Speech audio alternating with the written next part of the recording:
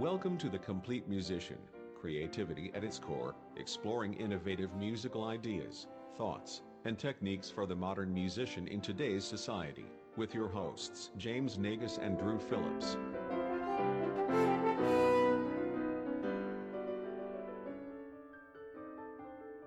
Hey everybody, and welcome to another episode of the Complete Musician Podcast. I'm Drew, and I'm continuing along my little mini-series without James because he's not here.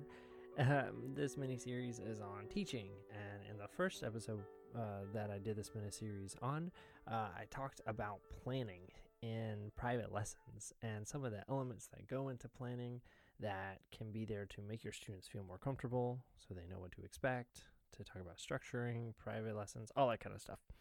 And each of these little mini podcasts are on different elements of private lesson teaching that I found successful for myself, and maybe you might think about in your own teaching. So this short one is going to be on communication. Communication is obviously very important in a private lesson because you have to express your ideas and what your students should do with words. And your words are very important in your private lessons because they give the instructions that the student is going to follow to accomplish a specific goal. What's important to me that I tell my students in their teaching about communication is that your communication has to be precise and direct. And if it's not that way, then it's less effective in your student accomplishing the goals and objectives for your lesson. One of the things that was really hounded on me when I was an undergrad, when I was just doing music ed courses, is using precise language. We had an activity actually in one of my education classes where we had to write 20 precise language statements. And if you're not sure of what that is, a precise language statement is a direct statement that uses action verbs. It's very specific. You can see what you're doing, and it's a verb that you can actually do the physical action to, like telling a student, put the case on the floor, or hold the instrument up, or finger with the second valve, use the second valve, that kind of thing. That is a precise statement. A less precise statement is something like, do this, or try doing something different, or something else that doesn't really have an action verb associated with it. Like if you say do something or just try this and then demonstrate, that's not a precise language statement because it doesn't give any instruction and it doesn't give any kind of wording that the student can follow. Precise language statements can also be used to improve, not just instruct.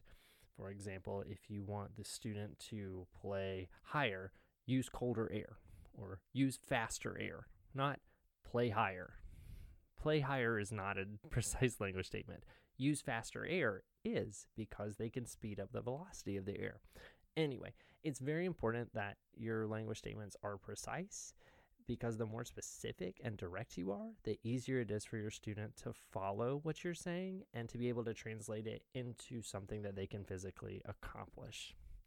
So I have tried to implement those into my own teaching, and let me tell you, it is really, really hard to make all precise language statements.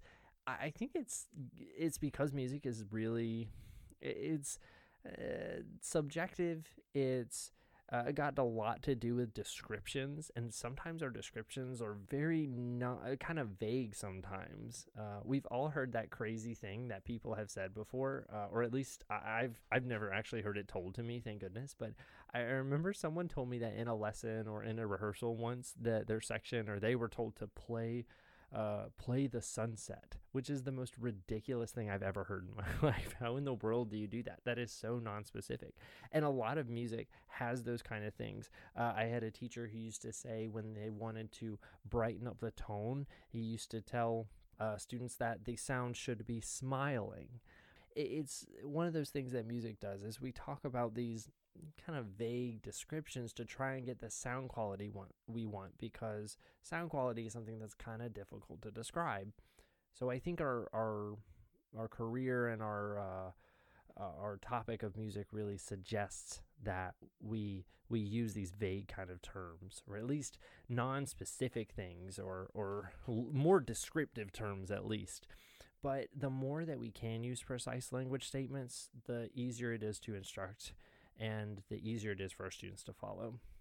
Another element of communication in our lessons is our speed of speech. Now, I never really thought about this until I started really listening and recording my lessons, and realizing that a lot of times I tend to talk really fast. And that is not always good for the student, because then sometimes I have to repeat myself, or sometimes my words get really jumbled up and I have to like go back and untongue tie myself and repeat what I was trying to say, because my brain got ahead of me and I just kept talking so quickly. Your speed of speech is the speed that it has to be understandable by the student, but it can't feel rushed and it can't drawl. If it's too slow, you won't get your meaning across, because the student won't connect any of the words into an actual topic or phrase. And again, if it's too fast, then you may get tongue-tied, or the student may not understand what you're trying to say and may just clearly not be able to comprehend anything. Another part of communication is making sure you have a clear, strong, and convictive voice. And if your voice isn't clear and confident, then your objectives are not comprehensible a lot of times. We can't mumble, and we can't not sound like we know what we're talking about. I think this is different for a lot of people, and especially people who are more soft-spoken have to find what I always heard is called my teacher voice. I think your teacher voice can be very different than the voice that you use when you're talking to other people. For example, when I talk to friends, I generally use a quieter voice. But when I'm lecturing a big class of people, I usually use a much louder tone, more because there's more people. But if I'm instructing, I get in the zone where, again, I'm trying to use precise statements, but my voice is strong, it's convictive, and it's clear. I make short statements that aren't mean or rude, they're just direct. And it's important that you sound convictive in all of your statements, because you want your student to believe you and to follow and not question.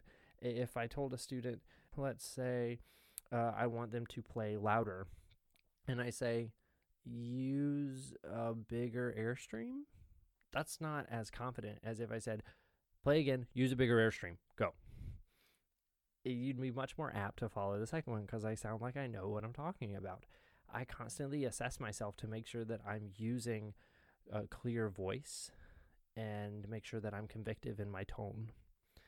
The last part about communication that's really important is making sure that your speech and your references are appropriate.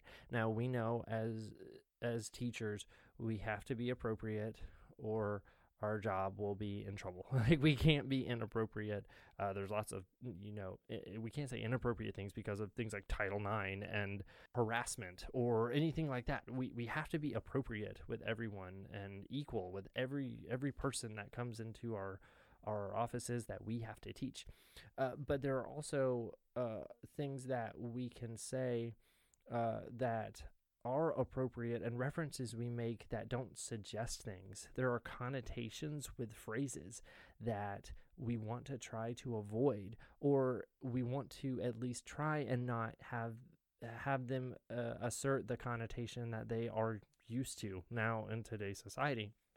For example, in one of my students' private lessons that they were teaching in my music ed class, a girl was teaching a cello lesson, and to get the cello in the right place, she told the student to spread her legs. Not a good reference, not a good speech, not a good phrase. And of course, when I brought it up in the next class, just generally, I said, I don't need to explain why that phrase said to anybody is not appropriate. Of course, because when you're trying to put the instrument in the right place, you say what you need to. And of course, the student didn't take it like that. But you never want to be in a situation where a student would, because let's be real, if you were talking to a group of adults or a group of students that know more than they should, the connotation with that is just not quite appropriate. What I told her to say instead is, put your feet far apart. Totally fine. Totally fine. appropriate speed and references, no cursing, no talking about inappropriate things to, again, sound like you're harassing or just being inappropriate with a student. That's really important with communication.